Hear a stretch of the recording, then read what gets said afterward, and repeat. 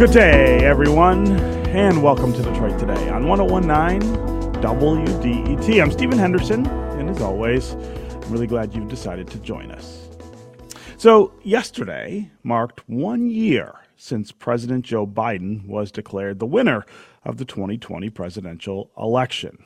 But as we all know and remember, that election was not the end of the story. Biden's victory over then-President Donald Trump sparked the beginning of a really dark and insidious attempt by Republicans and other conservatives to overturn the results of the election. It was a decision that suddenly called into question the stability and security that we have all come to really count on in our own democratic system, and that we don't always see in forming democracies all over the world.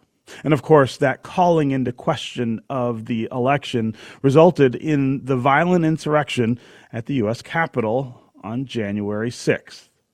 Now, a lot of Americans would like to forget that day, to put it in the past and move on to times that feel a little better and more normal.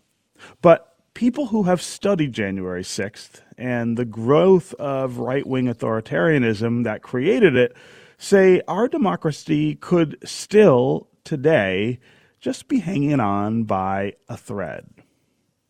That's where we want to begin the conversation today, and we want to talk all hour about those threats to our democracy and what's being done to protect it.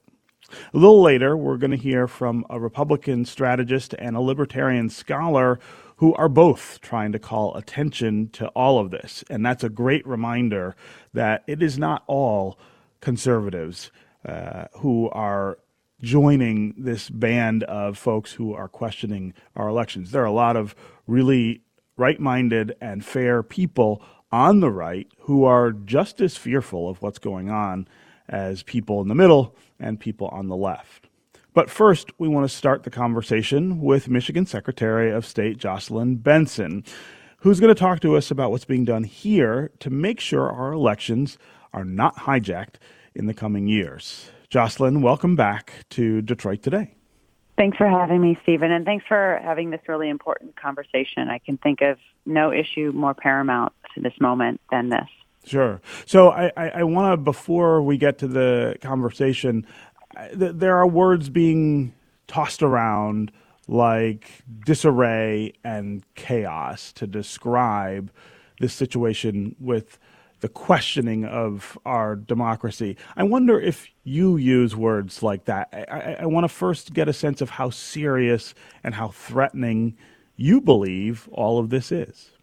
I think it's again, the paramount issue of our time. I think everything that we endured, that I lived through personally every day in the 70 so days between the closing of the polls in November and the inauguration in January of this year, and even the tragedy at our Capitol on January 6th, that the biggest shortcoming that I experienced for myself and my work is that I underestimated how far people would truly go to try to block the will of the people and advocate in courts of law for entire states' votes and electors to be tossed out based on nothing, based on no evidence, based on nothing to indicate that the results were anything other than an accurate reflection of the will of the people. And that's terrifying, but also in the year since, we've only seen that stuff, that work, escalate and extrapolate into many ways, many fronts, and many avenues. And what it's a reflection of to me is that there have yet to be real consequences or accountability for anyone, particularly leaders or people in positions of authority, who use that authority to try to undermine the election. And until there's consequences, we have to just assume that it's only going to increase, and the efforts to succeed will likely increase in likelihood and intensity, if nothing else, in the months and years ahead. So I want to start our conversation off with a clip from the Washington Post's Robert Costa. He was talking with Terry Gross on Fresh Air late last month about Peril, which is the new book that he has written with Bob Woodward about what happened leading up to, during, and after the January 6th insurrection. Here's what he said. Trump's efforts continue to smear Biden's election and to stoke Republicans in the states to get elected to municipal positions, to get elected to state election offices, so they're in more of a position to help him come 2022 or especially in 2024. And if you listen to Bannon's podcast, I know people love fresh air, but sometimes it's worth listening to stuff like this because you realize Bannon is on air along with a lot of other conservative personalities urging people to run for office in election positions to help Trump next time around. This is an active movement. They're taking action. They're not just complaining about the election. They're trying to get power and hold power and make sure that next time, regardless of what happens, they win.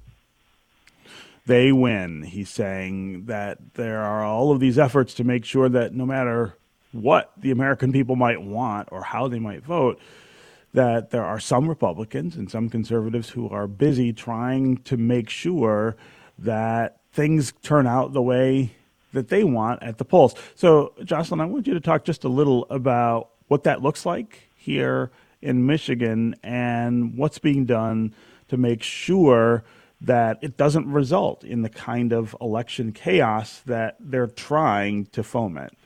Yeah, and I think it's important to note that there's kind of two tracks here. One is what can actually happen, and two is the perception that is created through the events. A perception of an instability, that democracy is unreliable, that leaders are not accurately elected. So that perception to me is part of the strategy, and it's something we have to pay attention to, even if the efforts to actually block the results of an election fail. And that's somewhat of what we're living now, but we can talk more about that. But with that said, in my view, first, democracy prevailed in 2020 because of two things. One, an enormous number of people voted, more than ever before, and good people on both sides of the aisle did the right thing, followed the law, and ultimately chose to protect the will of the voters. And so that said, Michigan has a number of laws and structures to that end to ensure that the accurate final results coming out of the state are an accurate reflection of the will of the voters. We've got, statutory deadlines for post-election processes to ensure timely certification and ease and transfer of power. We've got canvassing boards on the county level and state level that have a bipartisan balance and clear provisions mandating and explaining what their role is and isn't. So if someone fails to certify a election that they should legally, and they're legally responsible for doing so, the courts would typically step in and mandate that certification. And we also have a faithless elector provision, which replaces an elector who refuses to vote for the winner of Michigan's popular vote. So there are a number of provisions in place to protect against election subversion. However, they all depend on, for the most part, one, individuals in various positions doing the right thing, and the courts enforcing the laws. And then again, remember, all of this and what we really battled in 2020 wasn't just a real effort to block the will of the people, but an effort to sow chaos and confusion, as you mentioned earlier, to create a perception of illegitimacy of the elections, of our democracy, of the leaders. And that, I would argue, is just as much a part of this subversion strategy as that to actually succeed in overturning or blocking election results. So Craig Mauger of the Detroit News reported recently that Republican Party leaders across the state are working to replace incumbent county election officials with newcomers, something we've talked just a little about. And some of those folks are people who sought to undermine the public's faith in the 2020 vote. That seems to me to be maybe one of the most critical challenges we could face, is if somebody who is in charge of the elections or in charge of certifying an election is somebody who doubts the validity of the election itself. So how do you make sure that doesn't cause the kind of chaos that they're looking for? I think three things. One, on the front end, we're working now, and we've seen this in Detroit, which had fully balanced poll books and precincts in the August election, to eliminate any potential. And it's potentially impossible to do this, but work to eliminate any potential things that people could seize upon, wrongfully so, but still seize upon to use as justification for not certifying. And that's kind of what we saw in 2020. So one, work towards, it's hard to ever have a perfect election, where, everything is perfection, but we'll still work towards that and work with our clerks to ensure that our processes are as smooth and perfect as possible. And then secondly, we have to assume, because this is a national strategy, that there will be people in positions of authority, be they local election administrators, be they state election administrators, be they county canvassing board certifiers or state. We have to just work from the assumption that there's such a comprehensive effort to put people in those positions who are willing to overturn or block election results, that some folks are going to get through or be in those positions in 22 or likely 24.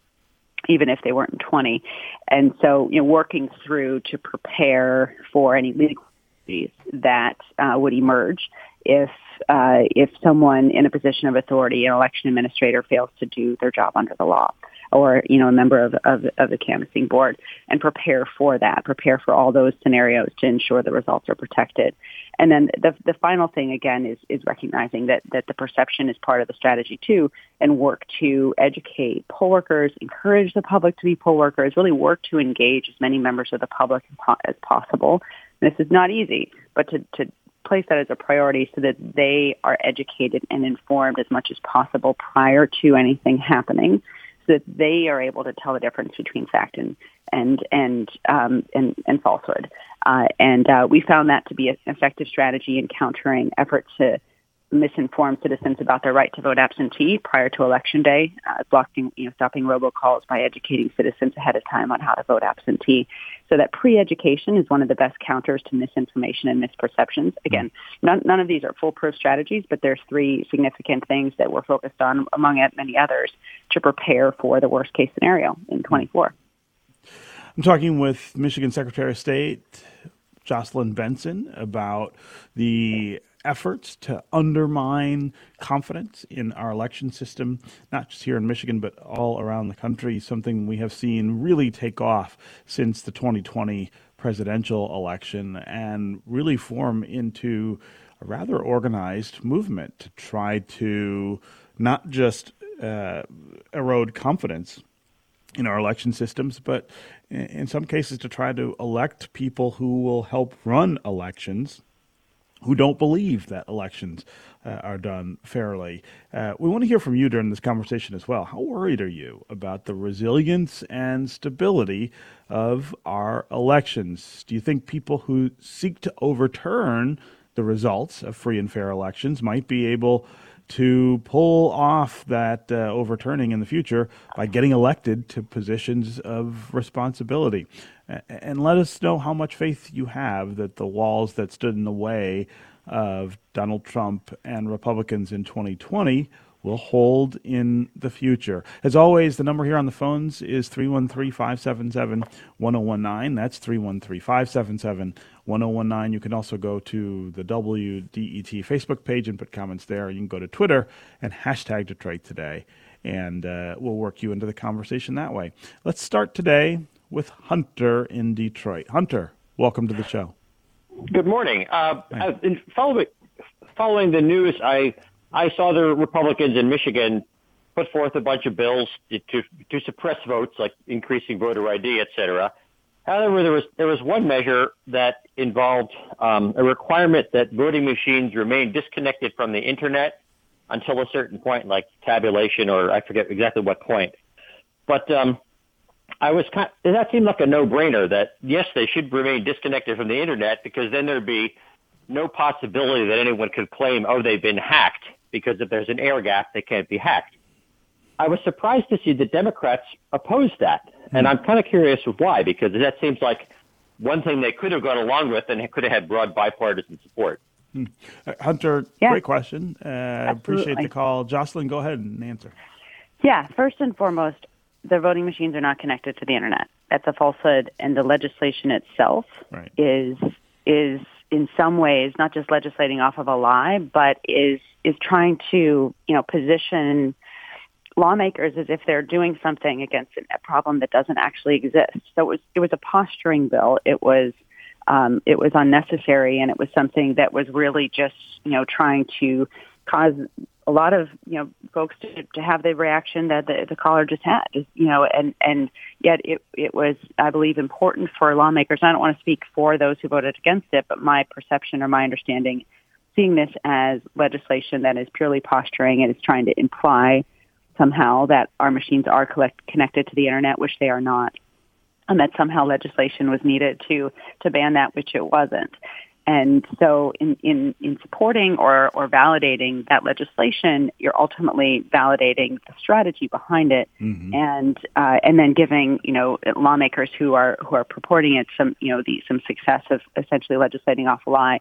So that it's a really unfortunate example of the type of shenanigans that are marking this era and moment right now, and are also a reflection of the fact that I would like to see lawmakers working together to actually develop good policy.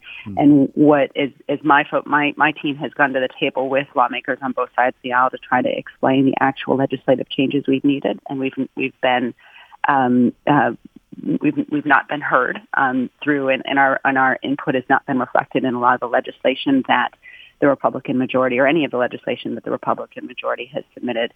There's a need, and I think importance of promoting bipartisan efforts and supporting bipartisan efforts to pass election legislation, and to not validate one-sided efforts to, again, legislate off of lies and refuse to work with the other side to develop good solutions. Yeah, and I want to stress that point again, just for emphasis.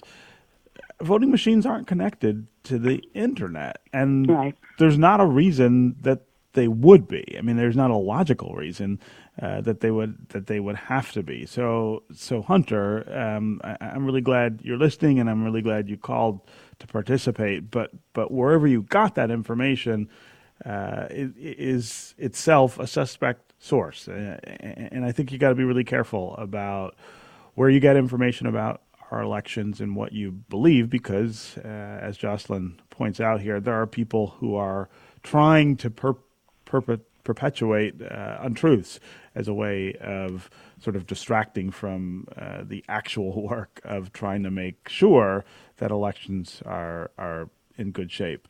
Again, Hunter, really appreciate the call, though, and the question. Let's go to Zoe in Ferndale really quickly. Zoe, welcome to the show. Good morning, Stephen. Good morning, Secretary Benson. Good morning, Zoe. So I'm calling in because I wanted to say I moved to Michigan about 2 years ago, and in that time I have worked as an election worker in 5 different elections, including November 2020. And the next morning when I woke up and I started seeing all these rumors about things that were happening, a lot of them I could automatically say, well, that's not possible because I'd been there. I'd seen it in person. And you mentioned earlier that one of the best things that you think we can do to kind of dispel all those rumors and really deal with that misinformation is making sure people understand elections ahead of time, especially since lots of people don't vote. Lots of people only vote every 4 years. So could you talk more specifically about what exactly is going on in the state of Michigan to make sure that people really understand this process and demystify it for people so that when these things do come up, we can make sure that people understand what truly is possible and not possible? Yeah, great question. Yeah, truly. And I think zeroes in on what a lot of the work is and needs to be right now, which is, talking to people and educating citizens all across the state about how elections work, which is a way to use this next year and the years ahead. You really the space between now and when things intensify again to I think lay some strong seeds of strength. And so I think that's something everyone can do on 2 fronts, or really, I would say 3.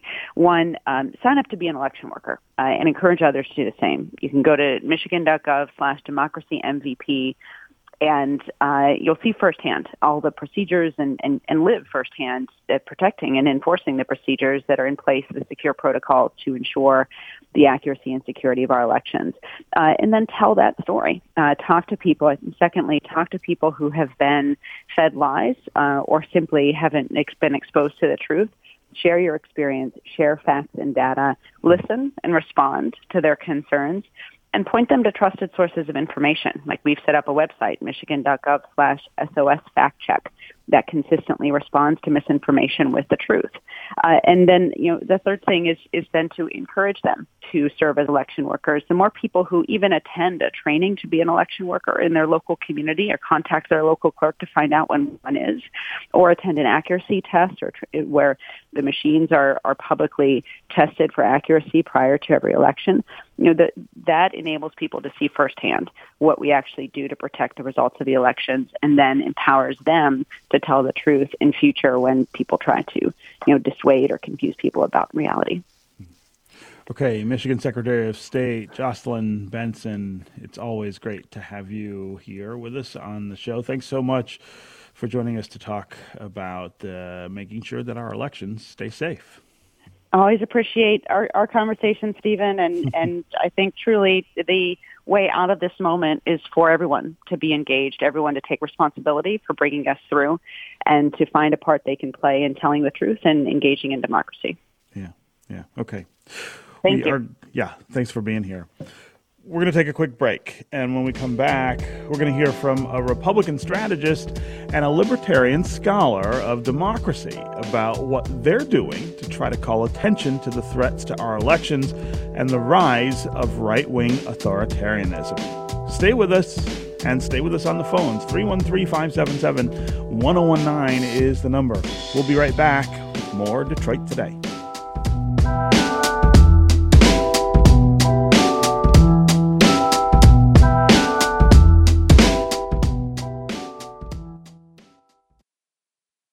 Bringing you news that matters. Stories that impact your life. Music from the Motor City and around the world. This is 1019 WDET, Detroit's NPR station.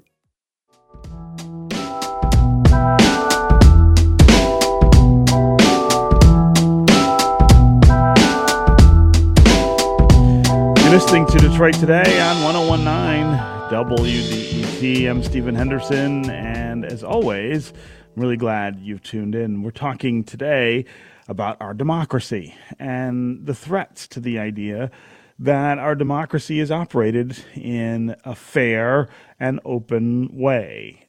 After last year's presidential election, we saw a real increase in attacks on our elections process and results, mostly from the right side of the political spectrum. Supporters of Donald Trump felt as though he was robbed at the polls, and that, in fact, he actually got more votes than Joe Biden did, even though the results showed absolutely that he did not.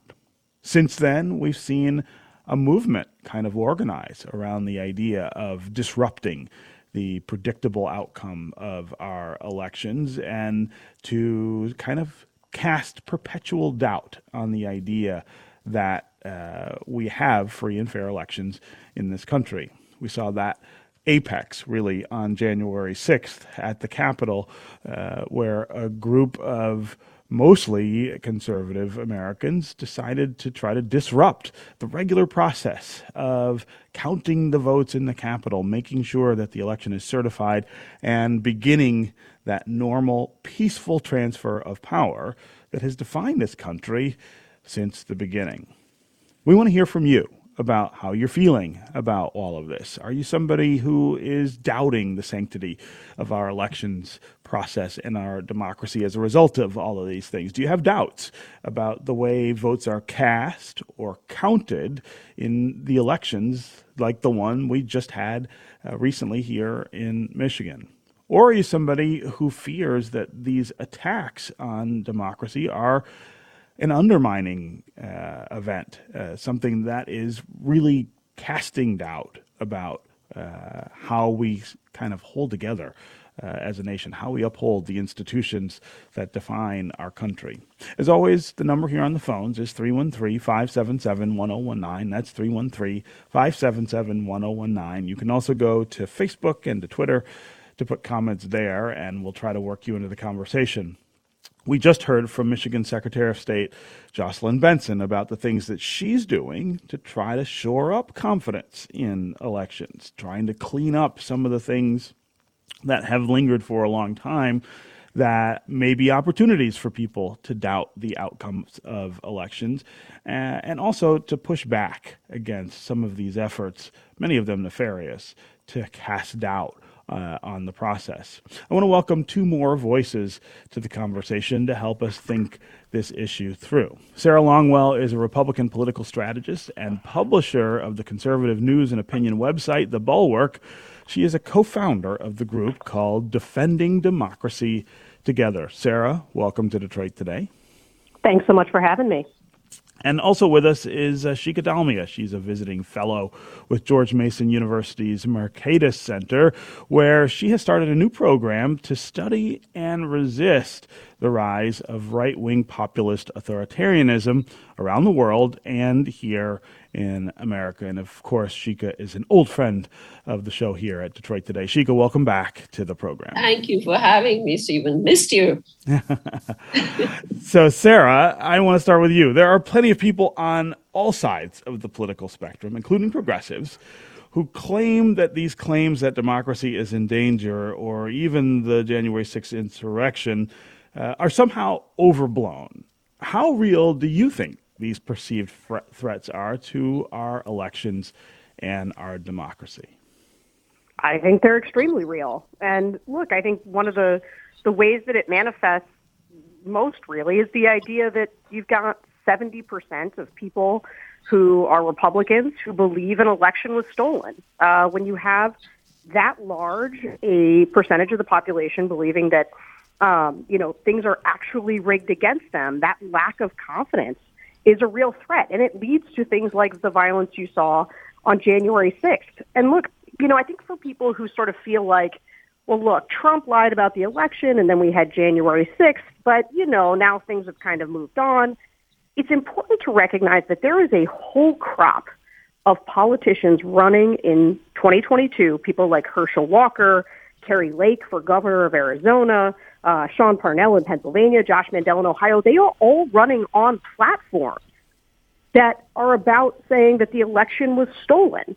When Liz Cheney got removed from her post in leadership in the GOP, Kevin McCarthy said she was off message.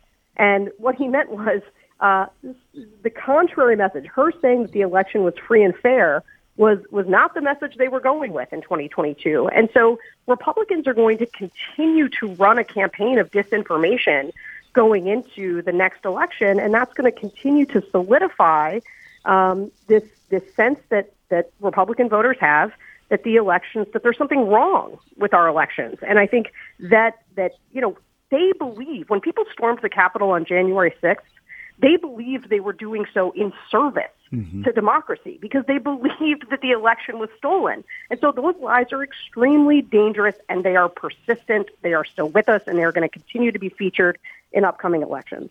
So, Sarah, I also want to give you a chance to talk a little about conservatism. You obviously consider yourself a conservative. There is something about all this that strikes me, though, as not at all conservative, and yet the people who are doing it, I think, would also identify themselves as Republicans or conservatives. Talk about what is going on the right side of the political spectrum in our country right now that we see this kind of split. And again, I want to point out that there are a lot of Republicans and conservatives who are saying the same thing that you are, that somehow this has all gone wrong. But talk some about the other conservatives who are fomenting all of this. Yeah, well, look, I think that, it just comes down to Donald Trump broke, in many ways, the framework that conservatism was built on, right? I became a conservative, worked my entire life in conservative sort of policy and advocacy, but it meant things like limited government, personal responsibility, fidelity to the Constitution. And Donald Trump kind of came in and, bastardized the whole concept of conservative. When people call themselves conservatives, they really don't mean those principles that used to undergird conservatism. What they mean is kind of a populist nationalism that is pretty disconnected from conservatives. I mean, Liz Cheney talks about this a lot, about the bedrock of conservatism is having free and fair elections, undergirding the functions of our democracy, telling the truth. And so much of that has been lost. And so, when I say conservative now, it could mean something completely different from somebody who believes that conservatism is really just means sort of fidelity to Donald Trump. And, one of the things I point out all the time is the Republican Party, the political vessel for conservatism, when they put out their platform in the 2020 election, it didn't have any planks in it. It didn't stand for anything. It just said, we support Donald Trump. And so the ideas that used to undergird this entire movement have largely vanished. Shika, you and I have talked a lot about Donald Trump and the effect he's had on America and on the Republican Party. But listening to Sarah, I was reminded of the work that you've done to try to put this in context, that there is something about this brand of populism, this kind of appeal to authoritarianism that has an international audience that we find in places around the globe. And your new work at George Mason University is really focused on that phenomenon, where it happens abroad and where it happens here. Right. So, for the long, as you know, Stephen, that I'm from India, a native of India, and I've been part of sort of center-right circles for a long time. I was on the editorial board of the Detroit News for 10 years. And, as an immigrant who had come from the world's most populous democracy to the world's oldest democracy, I just thought there were some things that just couldn't happen in America. It was a strong democracy, 41 years. And, so there were just some bedrock liberal democratic principles like elections, peaceful transfer of power. I just thought were just unquestionable. And Trump put that to rest for me when he got elected by the campaign he ran, which was, based on a very sort of his own cult appeal, similar to what had happened in India actually in 2014, that Prime Minister Modi got elected over there by trashing basic norms of India's liberal democracy and building his own cult following to the point that he could just kind of like get away with anything and his base would stick with him. I just thought Americans are just too rational and they would never fall for a figure like that. And then lo and behold, we get Trump. And then every time I thought, okay, now he's kind of reached the bottom and his base is going to wake up, it didn't happen. In fact, what you saw was January 6th, an insurrection, which literally reminded you of some of the scenes from various third world countries, where basic norms of peaceful transfer of power are disputed. So that got me thinking that this is, this can happen here. I have come to the conclusion that right-wing authoritarianism is the challenge of our time. It's the biggest threat that we face going forward. And my institute, my program is dedicated to studying that. One other thing I should mention is that Trump and many of his advisors actually had studied what had happened in Eastern Europe, especially in Hungary and also actually in Western Europe, in Sweden, and looked at what the far-right parties were doing to mainstream themselves. And they had used those as models to workshop Trump's message of America first, his xenophobia, his nativism. So this is a worldwide phenomenon from which America is learning. And so we have to stay on top of that. And I founded this program at the Mercator Center, which is doing just that. And I have a Substack called The Unpopulist, which is completely free, where you can see, very sort of in real time news and views about what's happening in the world and over here. And the idea is to look at what's happening abroad and to build early warning systems here in the United States so that we are not caught flat-footed again. So I also wonder, Shika, what you make of the the formalization of this way of thinking about elections and the organizing that's being done around it to try to, influence elections in the future.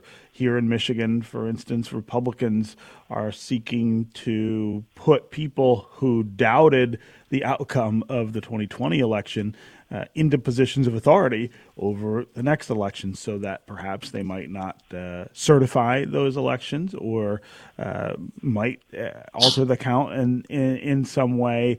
It seems to me that represents, by major degree, a much more serious threat than what we saw last year, which you could say was a reaction to a particular election. Now it's becoming a formal and very structured effort to reframe the way we deal with democracy. Tell us what countries we might look to see that kind of similar effort and what the consequences of it were. It's hard to point to another country with exactly the same experience as the United States because the systems are so different. Mm-hmm. But there is an authoritarian, toolkit that all modern day authoritarians use. Look, now, when I was growing up in India, the darkest chapter in India's history was emergency, which was Prime Minister Indira Gandhi for 18 months had, suspended the constitution, arrested opposition leaders, cracked down on the press. It was all very dramatic and very draconian. But because she did it so openly, sort of a mobilization of the opposition and the resistance was possible. Those are not the tactics that modern day authoritarians are using. They are much, much more subtle. They undermine the independence of the judiciary. They stack civil servants with loyalists. They don't provide equal protection of the law to vulnerable minorities. In fact, I'm having a panel discussion on Wednesday with Freedom House to discuss some of these tools. And that's kind of what you are seeing here in the United States. It's not sort of the old-fashioned method of executive coups or military coups. It's sort of a hollowing out of democracy from the inside that we have to worry about. And, I think Republicans are at the stage where they have realized that they can win election by winning the electoral college and they don't have to win the popular vote. So that's the first very dangerous thing, is this polarization strategy that they are pushing. The other dangerous thing is what's happening abroad is just as over there, they are stacking Secretary of State's offices with their loyalists. I mean, the one reason Georgia held against Trump was the Secretary of State over there basically didn't succumb to his pressure to give him the votes that he needed. I think your previous guest noted Carrie Lake, who is Trump's candidate for Arizona governor. And she's on record having said that if she were the governor of Arizona, she wouldn't have certified that vote. And the problem, and I ran actually this really good piece on my Substack by Andy Craig, who's with the Cato Institute, who points out that, at the lower level, when there is a dispute about the actual vote count, courts can step in and do something about it. It gets very, very hard as election subversion reaches higher levels of political office. So if a governor just decides to, face the contempt of court and say they're not going to certify election, there's not much that courts can do. Similarly with Congress, if Congress just decides that, they are just not going to, certify the electors, and I think that's the constitutional crisis we have to worry about. Okay, we're going to take a quick break, and when we come back, we are going to continue this conversation with Sarah Longwell and Chika Dalmia. We will get back to your phone calls as well. 313-577-1019 is the number here. Anthony in Southwest Detroit, Lewis in Detroit, Maurice in Detroit will hear from you. Again, if you want to join them, 313-577-1019 is the number. You can also go to Facebook and Twitter and put comments there, and we'll try to include you in the show that way. We'll be right back with more Detroit Today.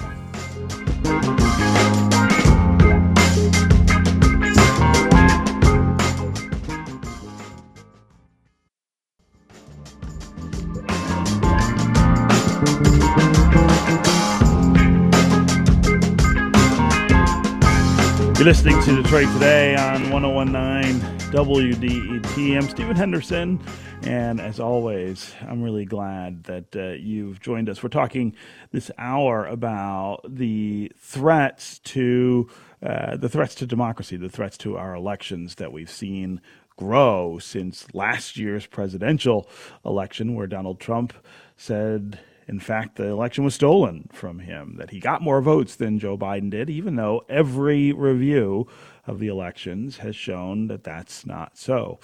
On January 6th, we saw Trump supporters attack the U.S. Capitol and try to prevent the Congress from certifying the results of the election. And since then, we've seen kind of a movement grow up around the idea of organizing to change the structure of our elections, change the people who are in charge of managing and running our elections in a way that would be more sympathetic to people who have real doubts about the way elections go. As always, we want to hear from you during this conversation. What do you think of these efforts to undermine our democracy, to reframe the idea of our elections?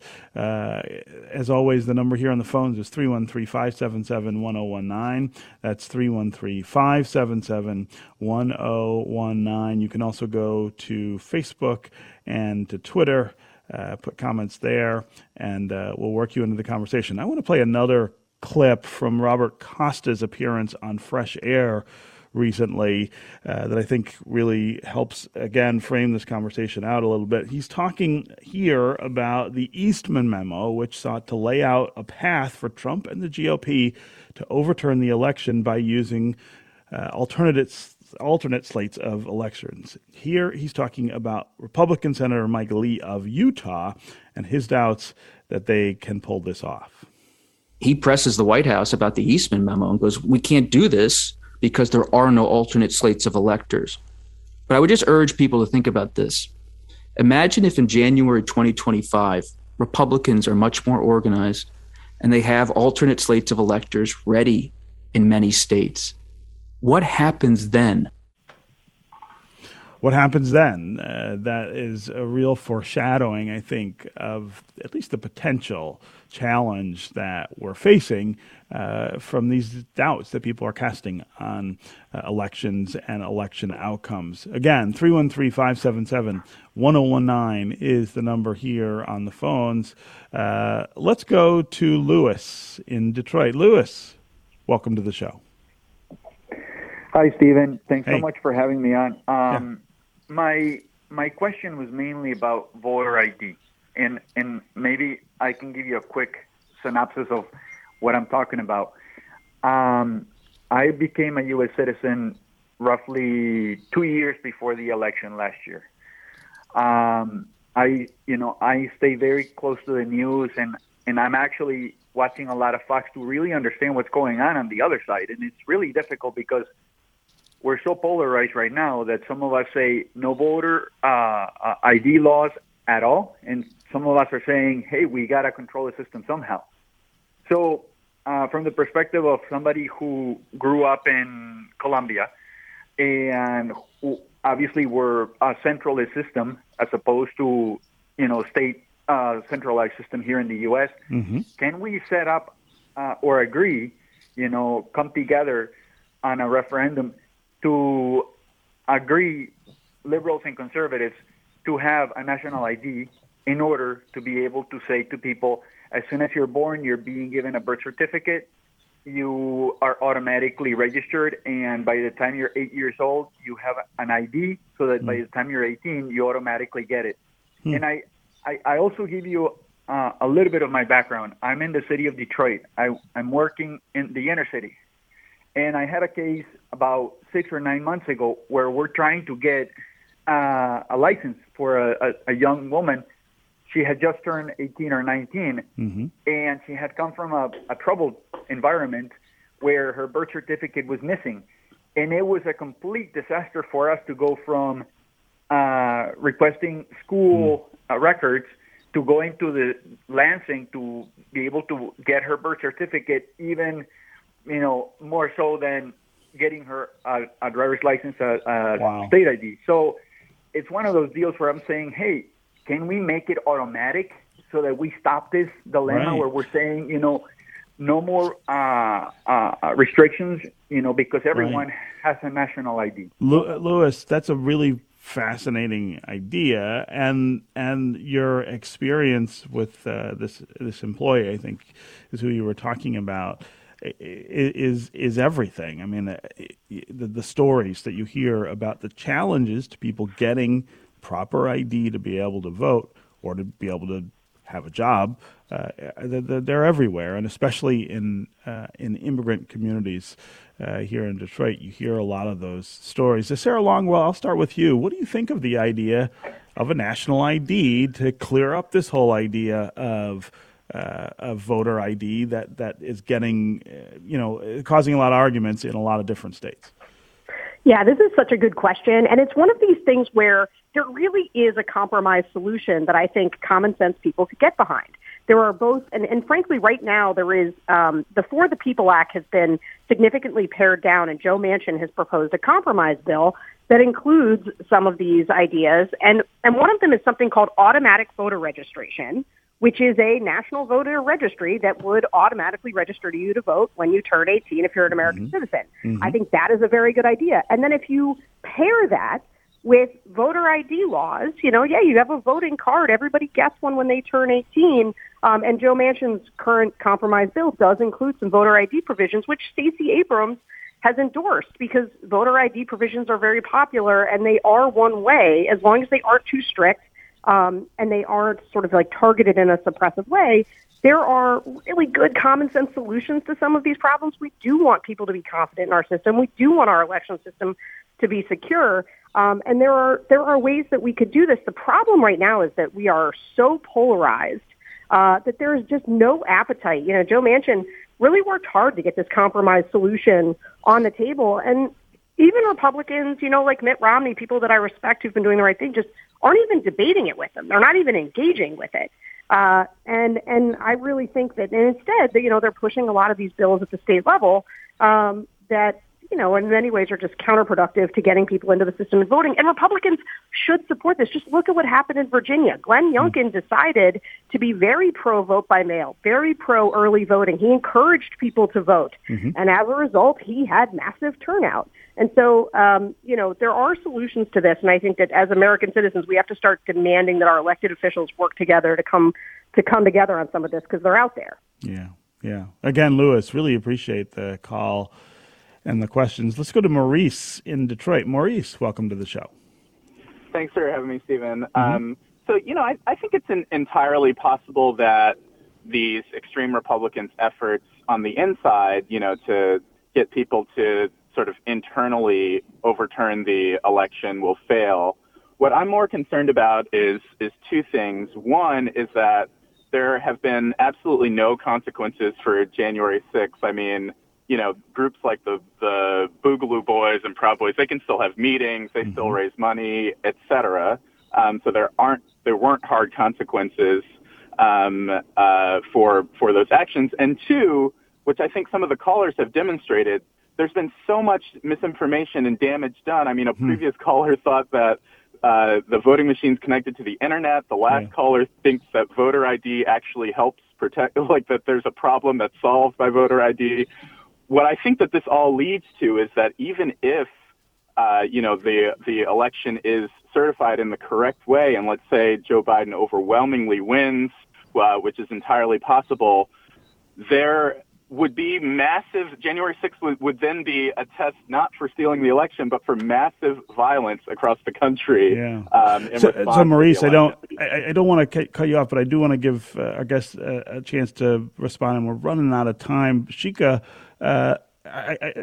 Maurice's question really is, once you go down this road, can you go back? We've only got about 30 seconds for you to answer, but give us a sense So I wouldn't be worried if Joe Biden wins with a convincing majority. I'm more worried in either direction. If Republicans win with a slim margin, or Joe Biden wins with a small margin, I think all the strategies that at least Republicans are gaming right now for that eventuality, that Trump wins the electoral college vote but loses the popular college, or vice versa, or that Biden wins with a very slim majority. I think that's when these election subversion efforts, the stacking of the deck with loyalists, alternative elector strategy, all of that will come into play. Then I think the one way to avoid that is to give either side a convincing victory. Okay. Sarah Longwell and Shika Damlia, we never have enough time for these great conversations, but I'm really grateful to both of you for coming by today to help us think this through. Thanks for being here. Thanks a lot. Thanks for having me. That's going to do it for us today. Come back tomorrow when we're going to talk with the author of a new book about expulsions and suspensions here in Detroit and the damage that kind of punishment can do to students. This is 101.9 WDET-FM, Detroit's NPR station, your connection to news, music, and conversation. We'll talk again tomorrow.